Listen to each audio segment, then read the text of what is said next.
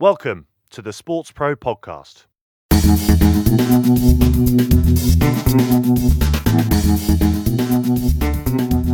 Hello again, and welcome everybody to another Sports Pro podcast. My name is Owen Connolly. I'm the editor at large at Sports Pro. Hope you're all very well. A couple of guests with me today. Delighted to have back with me Sports Pro editorial director Michael Long. Hi, Mike. Hello, Owen.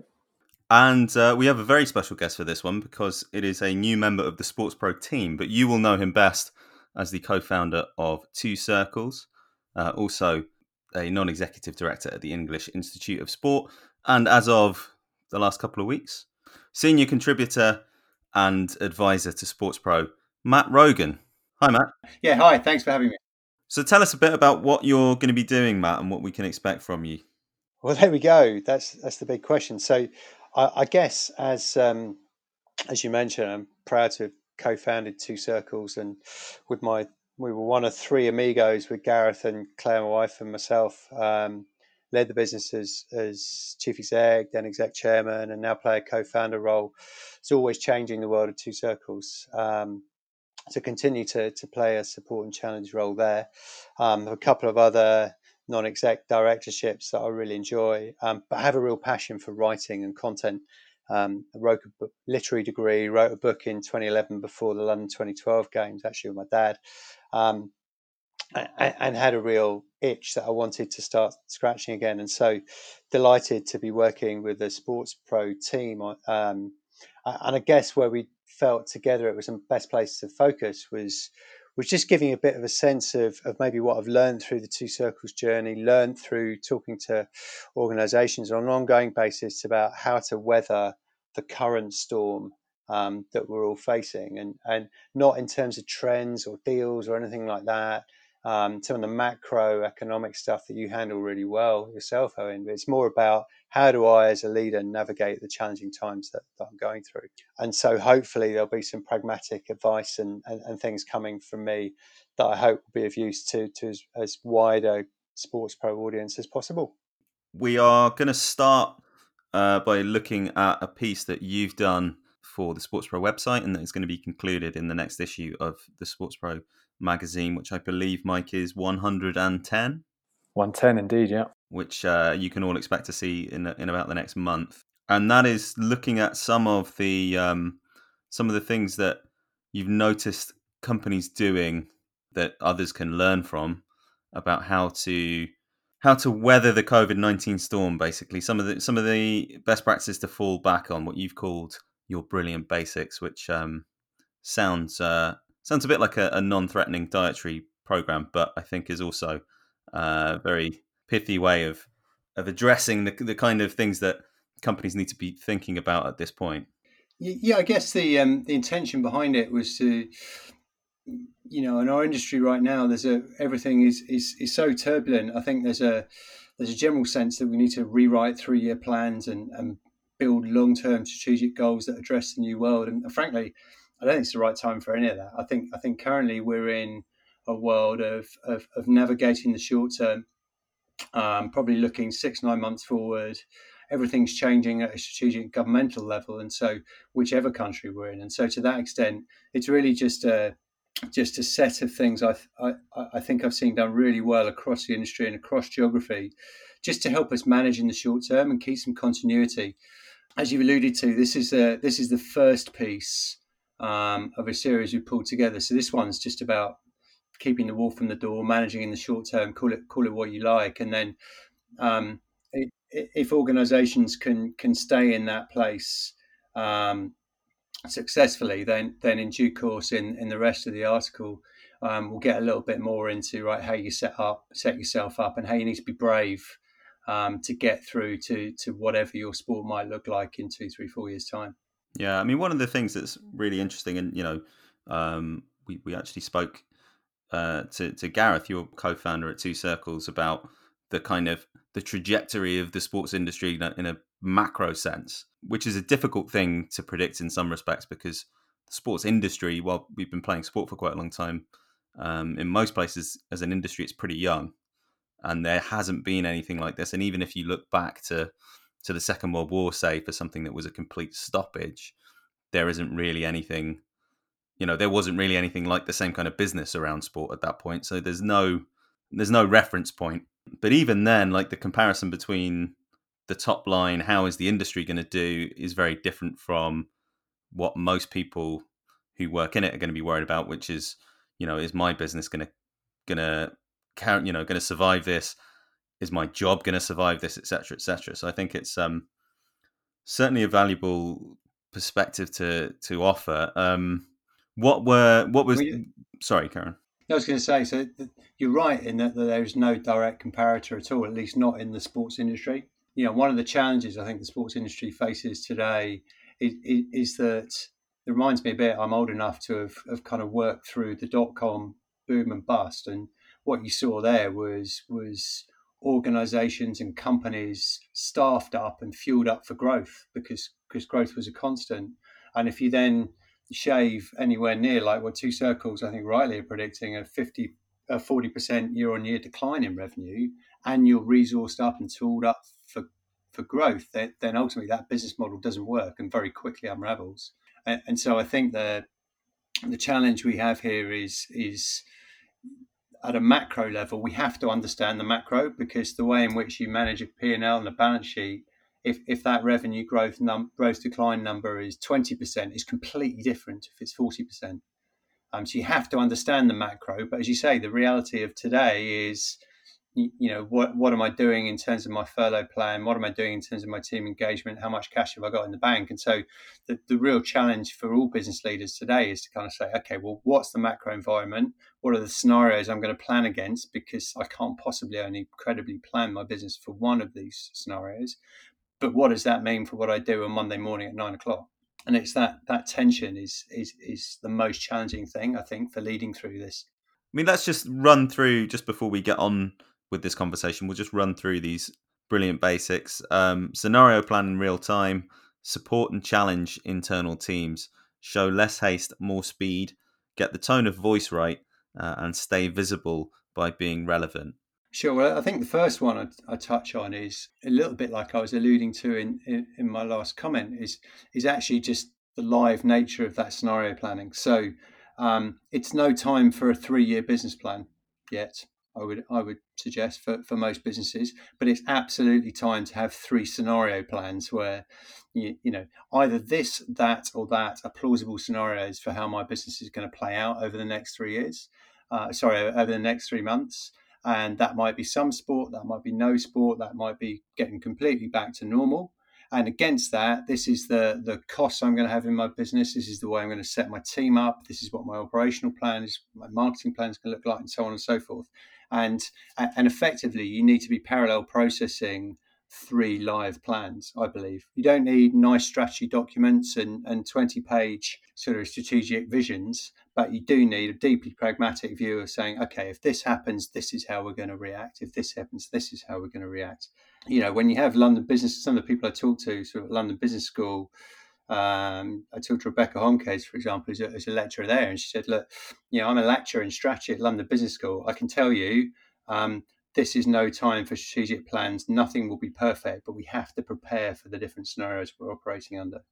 And underneath that is just say, look, under each of these scenarios, what can I convince myself and therefore get confidence myself and therefore talk to my shareholders, therefore talk to my team, that whatever happens, we can get this business through with enough cash flow to survive. It's kind of that simple, really. Yeah, I think that was just to move on to the second point, the second basic that you identified, Matt, which is about supporting and challenging internal teams. You speak there about team engagement, employee engagement, and really kind of rallying the troops through a crisis ultimately, I think, and ensuring that you've got the buy-in required to help kind of ride out this storm. Really, I think it speaks to some of that macro stuff that we have been talking about in recent weeks, about this sense of togetherness and unity that has come about within the industry. There's examples of it across multiple sports as well, but distilling that down onto a very focused business level, where you're ultimately, as a business leader, whilst working remotely, and you've got teams and people spread all over the place, trying to keep that culture going, keep everyone pulling in the same direction, the importance of communication, and showing empathy as well within all of that. Not being afraid to kind of challenge your teams, to have frank conversations and tell it like it is. Face some of these challenges head on that we're experiencing, but then throughout it all, showing support as well, and empathy, and appreciation that sometimes whilst you are leading a business, perhaps it's the department heads or people on the front line, so to speak, who are actually innovating and delivering value really for your business and its clients. So I think I think that was a great one. That's speaks to, as I said before, that kind of broader trend that we have seen in recent weeks. Whether it lasts on a macro level, who knows? But I think from a business level, it's absolutely key. It's really well explained, that, Mike. I mean, look, I think the hard reality is, and I count myself in this, that a lot of senior leaders in sport come from a different era of management when there was a lot more stick and a lot less carrot, when we had a lot of people at more junior levels of the organisation not given and not expecting any kind of sense of overall openness on company strategy or direction. And frankly, the way that the workforce, generational shift in the workforce, means that's just not sustainable anymore. And underneath that as well, given the challenging environment we're in, there's just no excuse for management teams to sit in their ivory towers, to hunker down on solutions themselves, and then just go through a process of one-way communication with teams and expect them to be with you, right behind you, or right on Zoom, as it is at the moment. And frankly, they're too far away from the coalface to come up with the most pragmatic solutions anyway to some of the things that are going on at the moment. I really liked Jamie from BT Sports contributions from the Sports Pro podcast, just sharing the sort of innovation going on in the individual teams to get themselves out of the scrape of trying to work out how to present the Bundesliga virtually. And the reality is, solutions come from the teams; they don't come from the ivory towers. So this is absolutely no time for management diktat. This is time for kind of warts and all openness and communication with team members, frankly, at a level that most sports, speaking for agencies, but most sports organisations haven't shared before. There will be hard messages around the fact that workforces can't be the same size they were 12 months ago, 18 months ago. And the real importance here for senior leaders is no surprise culture. So, articulating to your teams the challenges you're having, some of the things you're trying to fix, encouraging their creativity around helping fixing those, but also being very challenging of the hole that organizations need to get out of, but recognizing, to your point, Mike, that support needs to come with that too. The best cultures and best environments for managing in times like this with the generational workforce we have now are the best kind of paraphrase as being very high challenge, but very high support as well. High support and no challenge, you're modelly coddling people and you won't get through in the way you want to. High challenge and no support, you'll be lucky if they're still there after these challenging times. Yeah, and I think the other point that, I mean, you've alluded to it there with the size of teams. Lots of teams are going to be going through a period where people are being furloughed, and we might now be a couple of months. And I'm talking about the UK terms of this. I know it takes on a different character in different territories, but lots of teams will have people who've been retained as a core team, and then there'll be people who are on furlough, and you have to kind of be able to communicate why it is that certain people have been deemed essential, because that can be that can be detrimental to the spirit of a team as well. And there's ego comes into it, and insecurity comes into it, and all kinds of other things when you're dealing with people. And people, I guess, have to be able to redesign their own roles in order to get things done under challenging conditions where the old ways of doing things are just not currently possible. Yeah, that's absolutely right. And beyond the sort of common sense of an emotionally intelligent leader to think, okay, well, how do I rationalize furloughing decisions for my team and so on and so forth, which are fairly intuitive. The one thing that often gets missed in scenarios like this is that survivor syndrome. So often you find with workforces in any sector that lose large swathes of of numbers, either temporarily or permanently, you get a lot of survivor guilt, and people left in the organisations thinking, blimey, I better step up now, or I've got to do 4 roles, or I feel really bad because that person's not here anymore and that he or she was my best mate. And those people need looking after too. And it's really easy to leave them behind in the overall thing. But ultimately, they're the people you need to double down and perform for you, and helping them rationalise that there's nothing personal in the decisions that are made, as well as nothing personal in the people you furloughed. It's hugely important and often overlooked. I mean, the next point that you make is, or the next basic that you identify is another one really that's about communication and about people understanding, what part they're playing in a process, but it's more externally looking at how you communicate difficult decisions to partners, to customers or fans, and letting people know that they're when things are better, they're going to be coming with you, kind of thing. Yes, absolutely. And I think it's worth taking a step back on this one, and just if one of the sort of silver linings, if you like, of the current crisis we're going for is that I think general public has sort of started to dawn on them that stuff is making things happen in any walk of life is complicated. It's not that easy sometimes just to create enough medical equipment to get in every hospital in the country overnight. It's not that easy to just invent a vaccine any more than it's really easy to all of a sudden create a new sporting competition or work out what to do next with the ones you have. And so if I had a criticism maybe of some sporting organisations, it would be perhaps they acted a little hastily in terms of making decisions on events that were a fairly long way out, without just letting things settle and take some more time to make the right call. And then when you do communicate, be able to communicate with absolute clarity. So if I look at the IOC, if I look at Wimbledon, if I look at the ECB's handling of the 100, I think they're all good examples of organisations that were maybe taking a little bit of heat because it took them a little while in the media's eye and the public's eye to come up with a definitive call on what they were going to do. But when they did communicate, they communicated 2 or 3 levels worth of information in a really robust way, and ultimately were able to bring athlete bases, supporter bases, and things with them in those decisions. So if I speak personally for my experience as a punter buying tickets for my family on the 100, I had a refund in my bank account almost the same day that the 100 communicated that they were postponing for a year. That was just deeply impressive in the midst of all the complexity they had to go through. And I do think underneath that sometimes on the back of the understanding, I think that probably more than ever before exists in the general public as some of the challenges of putting on global sporting events. We sort of underestimated at times the amount of goodwill that might exist in the public base. So, for example, the Insider Series podcast, Insider Series event that I facilitated a few weeks ago, the BBC tennis correspondent David Law was telling a story about his tennis podcast that's completely crowdfunded.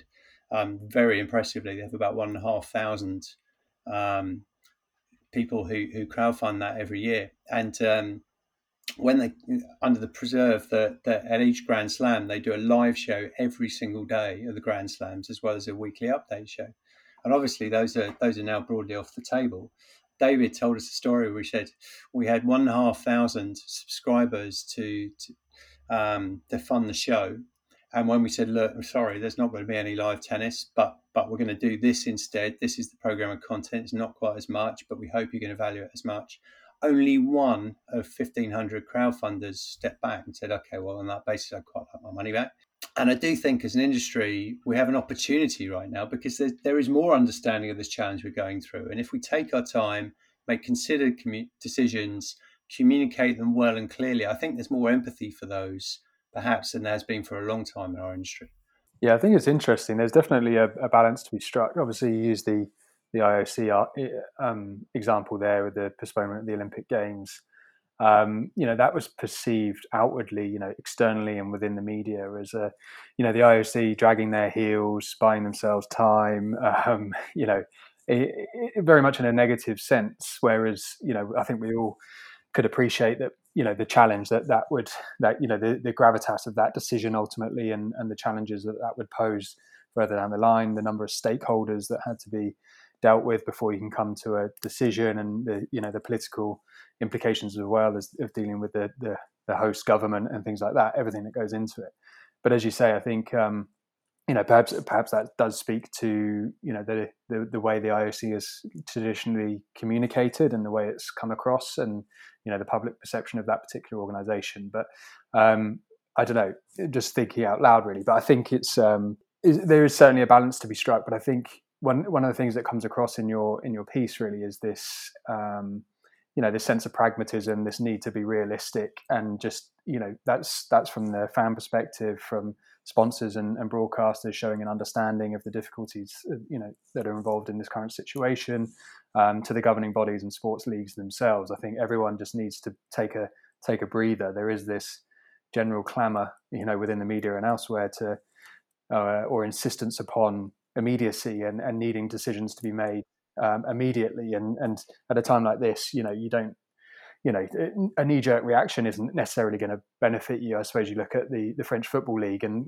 they're probably kicking themselves now, ultimately having to cancel before perhaps the true extent of everything panned out. And I think I think taking a breather, taking some time to kind of monitor and assess the situation is surely a good thing, and those that have and gone about it in the right way and explain themselves very well will come out of this pretty well, and have I think fans are pretty understanding, as you rightly say in your piece, and receptive when they're not communicated down to ultimately. So I was just going to say, I think that comes with a requirement of sporting organisations in and of themselves, just to be a bit more candid. To say, well, look, we can do this, whether it's renewing a membership for a following year or giving a rebate on season tickets, whatever it might be. But the net impact on this, on our organisation, rightly or wrongly, might be that we might not be able to pay our salaries, or that actually we have an issue around whether we can be a going concern beyond the next 12 months. And I think as long as that's communicated openly and honestly with no hidden agendas, I think people will be very receptive to that. I think generally the context we're all in as businesses now is in the sports industry is just an expectation from the general public that we behave like adults. I mean, everyone has to provide a degree of openness to work in different ways to get stuff done. Just like Jamie mentioned, the BT team. I was interesting. I thought last week the amount of bite back some professional tennis players who were suggesting they needed more than one person to accompany them to play a professional tournament. Sure, I'm sure you do in in an ideal scenario, but none of us are in an ideal scenario right now. And so I think as long as organisations act with pragmatism, I think we've got a way forward. Yeah, and to that point, pragmatism, realism, authenticity as well. I know one of your points is getting the tone of voice right, and you rightly kind of you pick out Wimbledon and the way they approached it, and that probably moves us on slightly. But in terms of external communication and being authentic, I think you used the example of Chelsea as well, of taking action in the community and things. I think bring fans in, invite them in and bring them along with you, and show that you are kind of struggling through this, muddling through this as we all are. I think that's going to and it's right to be wrong. We've seen in recent days where it's okay to be wrong. We've seen and accept that. We've seen UK politicians in recent days just performing a U-turn, having dug their heels in on an issue that clearly has caused a lot of feeling within the public sphere. And I think it's if you apply that to sports organisations,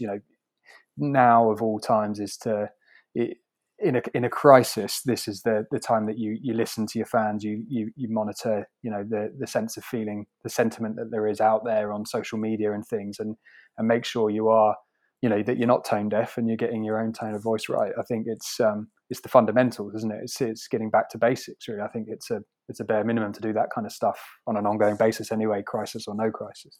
Yeah, it's editorial. It's a really tough balance, isn't it? Because on one level, you have to recognise that sport is a relatively insignificant part in what's going on in our world right now, and yet at the same time, you need to recognise it is one of the remaining solaces for a lot of people having a very tough time, and so you've got to kind of navigate that balance, and that's why I thought for me the most powerful piece of content was Wimbledon's, which was a piece that came out just after the cancellation, recognizing that actually the cancellation of a tournament in the general scheme of mid-lockdown where we were was not that important, but having Roger Federer voice it and express his dismay at the fact that the event was cancelled too. It was just kind of getting that balance, I think, is complex and really difficult.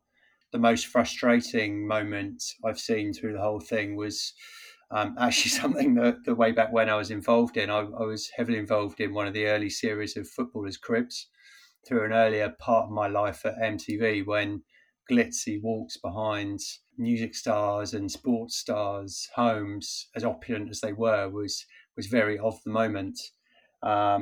Seeing MTV announce another series of Footballers' Cribs at the moment, albeit delivered virtually, I thought was about as inappropriate and missing the public mood as anything I've seen, compared to, as you noticed, as you mentioned, sports stars of all different walks of life starting to play very influential and appropriate roles and getting the tone of voice right across the world, given some of the challenges we've got. So, yeah, I wasn't very proud of my MTV background over the course of the last few weeks for that reason. But I think the other thing was the other thing that comes to mind was that video that was played probably when in most countries would have been in the first couple of days of lockdown, or just approaching it, or perhaps slightly further on in a couple of cases.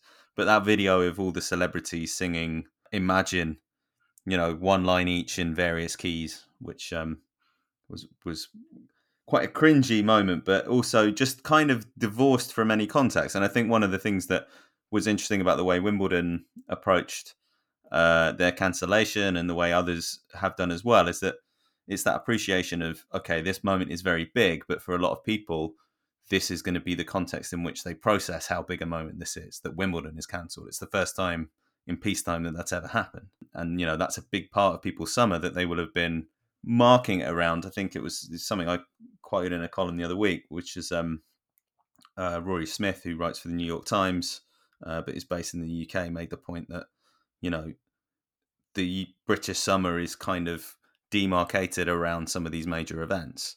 It's a big cultural thing that, Wimbledon is at the end of June, Glastonbury is just before, you're running through like Test cricket and everything, and until the Edinburgh Festival at the end of August. And that's how lots of people will have processed their lives over the next few months. And that's gone. So suddenly you are aware of how adrift you are.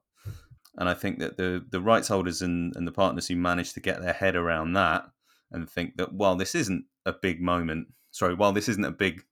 deal in the context of the people who are suffering and the people who are sadly losing their lives, it's a poignant note for a lot of people. Absolutely, and to their great credit, in UK yesterday, I thought Sky did a fantastic job of pulling that social context very appropriately back into the return of the Premier League. Felt like it got the balance really nicely between reflecting the excitement of the sport coming back, but also the broader context within which it operated. And there were some little things I thought in that. The fact that there weren't crowds there meant there was more focus on the players, actually. Some of the things the players were going through and have been going through. Less focus on the pundits again, and more on the actual action, and more on the fans at home watching. A lot of things, I think, that will have a resonance way beyond, one would hope, the end of the pandemic. Help us spread the word about the Sports Pro podcast. Subscribe, like and share our content on social. Join the conversation on Twitter with the hashtag SportsProPod. And if you're enjoying our work, why not leave us a rating and a nice review on your podcast platform of choice. And if you want to get in touch, you can send us an email, podcast@sportspromedia.com.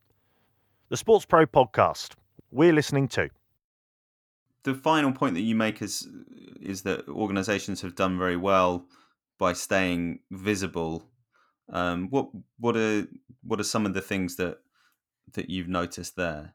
So it's visible by being relevant, I think. Yeah, we sort of started to touch on that. I think I have to say, over the course of the last few months, footballers' cribs notwithstanding, I think sports organisations in general that I've noted have done a very good job of actually not just being there for the sake of being there, not tweeting out Black Lives Matter with nothing other than a sort of a black screen on a tweet, as we've seen a lot of brands outside of the sports industry do, but tangibly support the broader efforts going on, whether it's, as you say, Chelsea providing facilities and food deliveries and things, providing their hotel free of charge. There's things like that going on from sports organisations up and down the country, often, by the way, without any loud fanfare.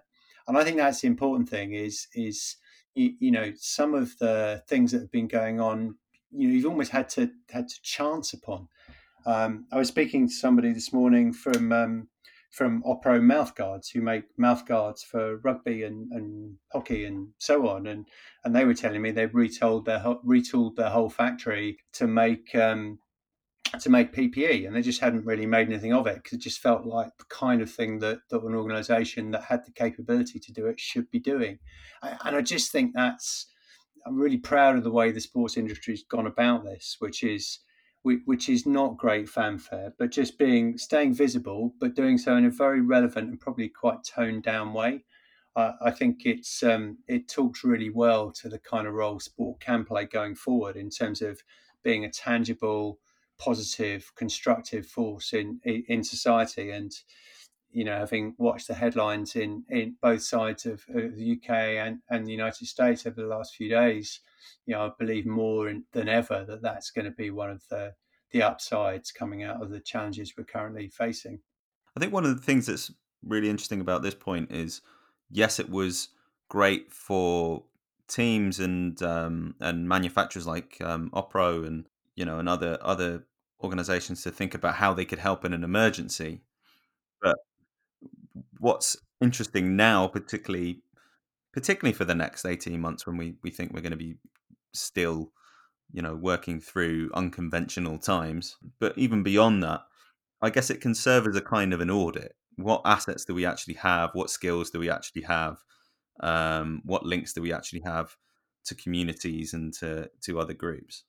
Absolutely right, and also as well as that, I think what capabilities do we have in our own organisations as a result of completely retooling them on no notice that might have kind of broader opportunity for us going forward. I heard Dave Brailsford from Ineos and previously Team Sky cycling teams talk a couple of days ago about the role of Ineos had started to provide hand sanitizer from large parts of their organisation, and that had switched them on to the fact actually there might be a commercial offer going forward in terms of sort of health and safety provision in sport, because they saw that as a good big sector going forward. So in a lot of ways, I think it's an audit of what your organisation currently provides to society, and if it doesn't currently provide it, might it?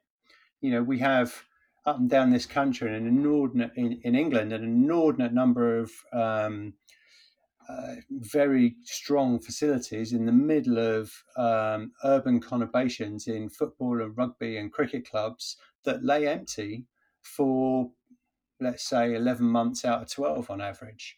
If we're not talking about conferencing and events, what other things might those facilities that have catering, that have all sorts of other things, that have retail capability and so on, what might they actually be able to do in a much more holistic way to contribute back to society that also helps balance the books a little bit? Hopefully, some organisations have had their eyes opened a little bit to some of the assets that previously they've taken for granted. Yeah, I think it's something that will come to light in your second piece for us, Matt. In terms of, I won't go into it too much. I don't want to spoil it for anyone listening or reading. But I think that notion of looking beyond the bubble really for inspiration, organisations in sport, leaders in sport, really taking the leaf out of other industries, other areas of society that experience similar or very different challenges, but and evaluating supply chains and things like that, and just being more open-minded to seeing where sport fits into the broader landscape of things, but also vice versa, and what sport can learn from other kind of areas of society. I think it's certainly a really interesting subject for anyone leading a business. You can't do this in your own bubble or in isolation or anything like that. No, not at all. And I guess you're right. That's for another day. I think probably the main message for the short term is it's amazing how many businesses I talk to in sport today still, and I say, well, how's the business? And they'll say revenues are looking this, or the funnel looks like that, and that's not how the business is. That's how one component of the business is. How's the business today is how's your cash, how are your customers, and how are your people? And if you do nothing but focus the next 6 months on those three things, you're not going to go that far wrong. Yeah, looking, as you say, it's this looking beyond the bubble is something that is an ongoing thing, but it's perhaps something for another day. I think we've got to weather this storm initially, and I think Matt, as I said before, I don't want to spoil it for the listeners, but you'll be getting into that in due course in our next magazine and over the coming months. I think this is exactly why we wanted to get you on board. We were very keen to get you on board to kind of bring this real practical advice for running a better business in future, today and tomorrow. Really, I think as we said at the top of the episode, we at the start of this discussion, we often talk about trends and patterns and deals and the macro stuff, but I think you're able to really kind of bring this back to terra firma, grounding us in the specifics of the nuts and bolts of what's required to get through this. So not to spoil it, but I know you're very much encouraging business leaders, let's say, in the sports industry to look to 2022 and beyond. Matt, I don't know if you want to elaborate on that without giving too much away. Yeah, you hit the nail on the head, really. I think one of the things that business leaders need to do is take the pressure off themselves in terms of thinking about rejigging 3-year plans or anything like that right now. It's about hunkering down for the short term, focusing on those three things, really. It's kind of cash, customers and employees, getting through the next 6 months. And then the next staging post I would suggest is thinking, once you're comfortable, you're settled, once you've picked your one of three scenarios for the midterm, just thinking about what might look different in your market in 2022. Don't even worry about 2021. 2021 for all of us is going to be a staging post to move from the current challenges to what we want our future organizations to look like. It's a passing through zone, if you like. So take comfort in focusing on the short term right now.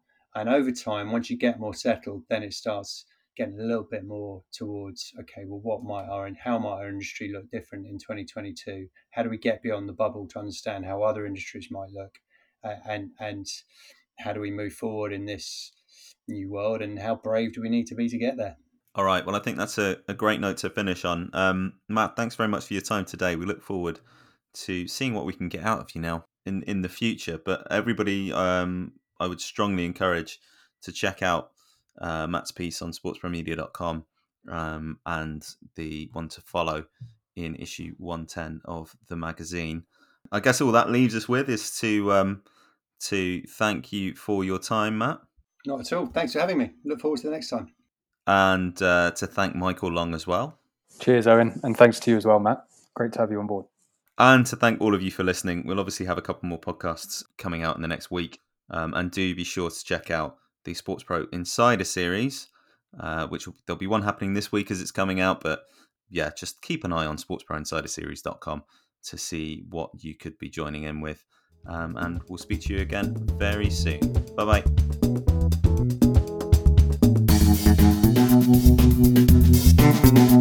The Sports Pro podcast is published by Sports Pro Media.